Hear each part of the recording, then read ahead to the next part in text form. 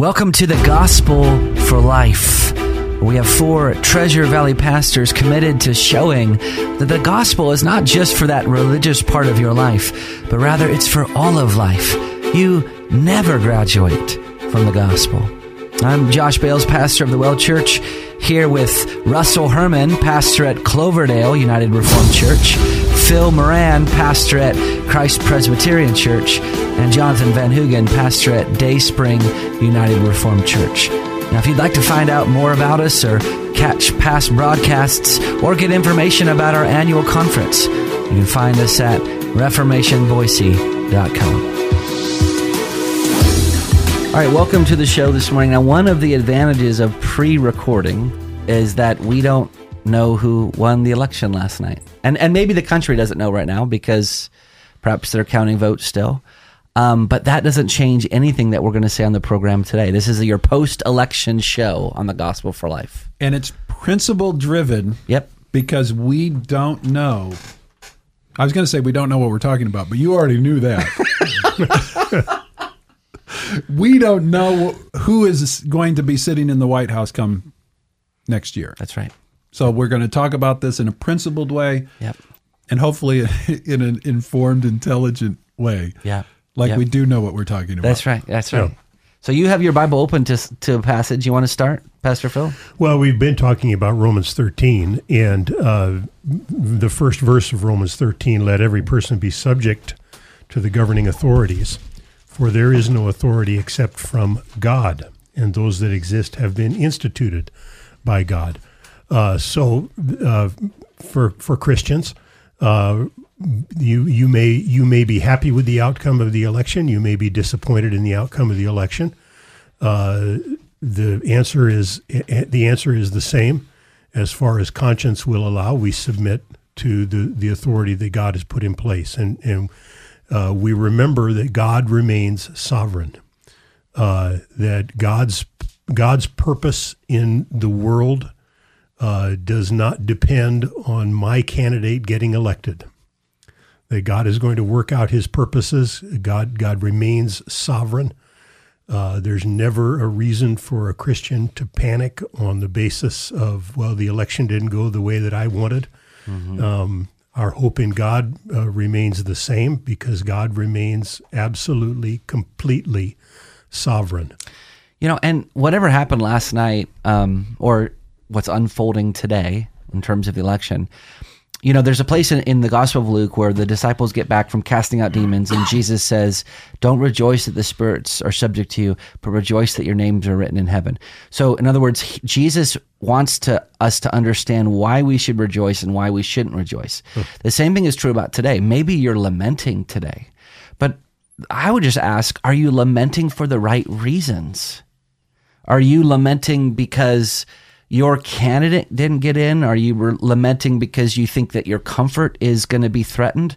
Or are you lamenting perhaps because God's glory is being trampled on, or people's rights and liberties are going to be effaced?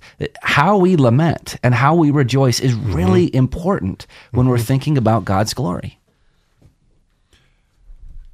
I have been saying to my congregation for a long time now that there are certain moments that I think God gives to us as gospel moments, that God works in sometimes difficulties and hardships, circumstances, providences that we wouldn't want. And to me, those have the ability to be moments that the gospel can shine out more clearly. Mm-hmm. And so I've said that I think COVID is a gospel opportunity. Yes. How we respond to it. And I think it doesn't matter where you are on the spectrum of, you know, whether you think we need to shut down everything all the way to, you know, you want to live just normal lives without any type of restrictions. I don't care where you are on the spectrum. For all of us, it's a gospel moment. That our attitudes, our actions, our words need to put the gospel on display.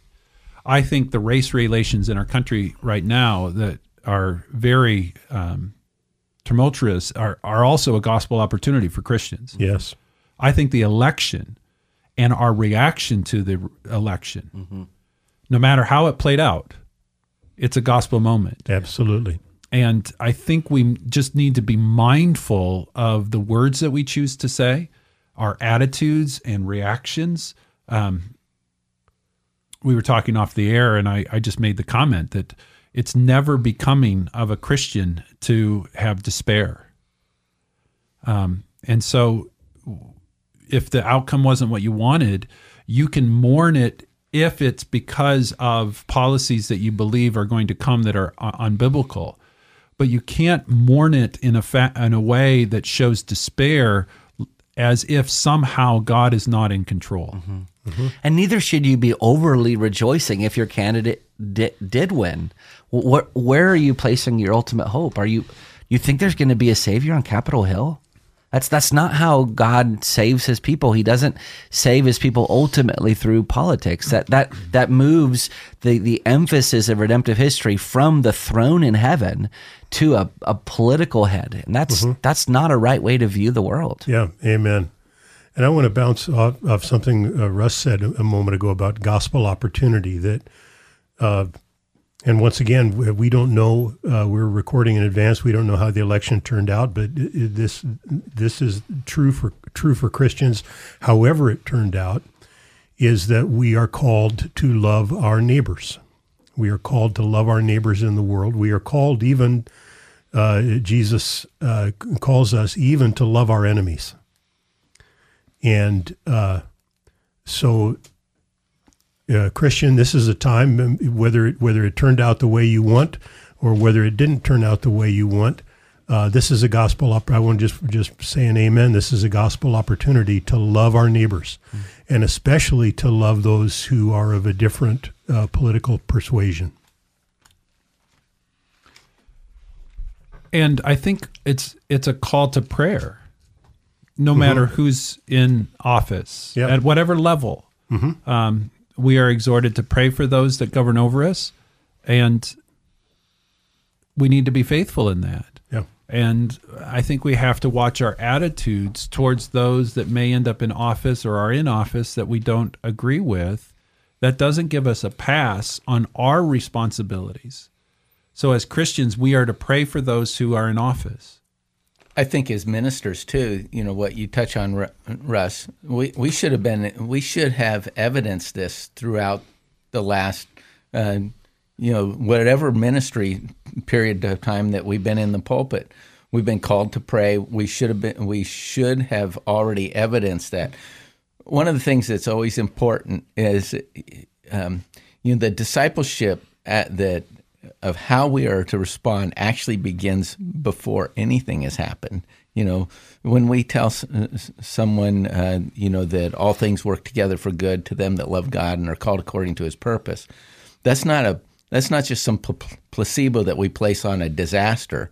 That's something that we pushed way down in through the ministry of the word, so that when they come to that crisis moment, that's out of inside of them, it's already been pressed down in them, they can respond. Yeah. So praying for our leaders, it doesn't just begin today with the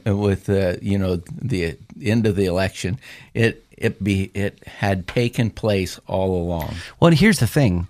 Whoever won last night or today or whatever, that is not the answer to our problem. This country, regardless if Trump won or Biden won or this local official or that local official, that is not the answer. We could have the greatest politician, and that does not change people's hearts. You look in the book of Daniel, you mentioned this off air. The book of Daniel is so relevant for today because here you have Daniel and his friends in Babylon as captives. And what does God do? He gives them an overview of history in Daniel chapter 2 and Daniel chapter 7 and Daniel chapter 11. He basically says, this is what history is going to look like. And in each of those visions, it's, in Daniel 2, it's a giant golden image, a statue. In Daniel 7, it's these monsters that are coming up out of the sea. And then in Daniel 11, it's kingdom after kingdom that are falling. And the only thing that survives at the end of each of these visions is this rock that is cut out of the mountain without a hand. And it destroys the image, and then it spreads as a kingdom over all of the earth. That's the hope that Daniel has. He doesn't have hope in the next, who's going to be the next king or who's going to be the next nation that takes over.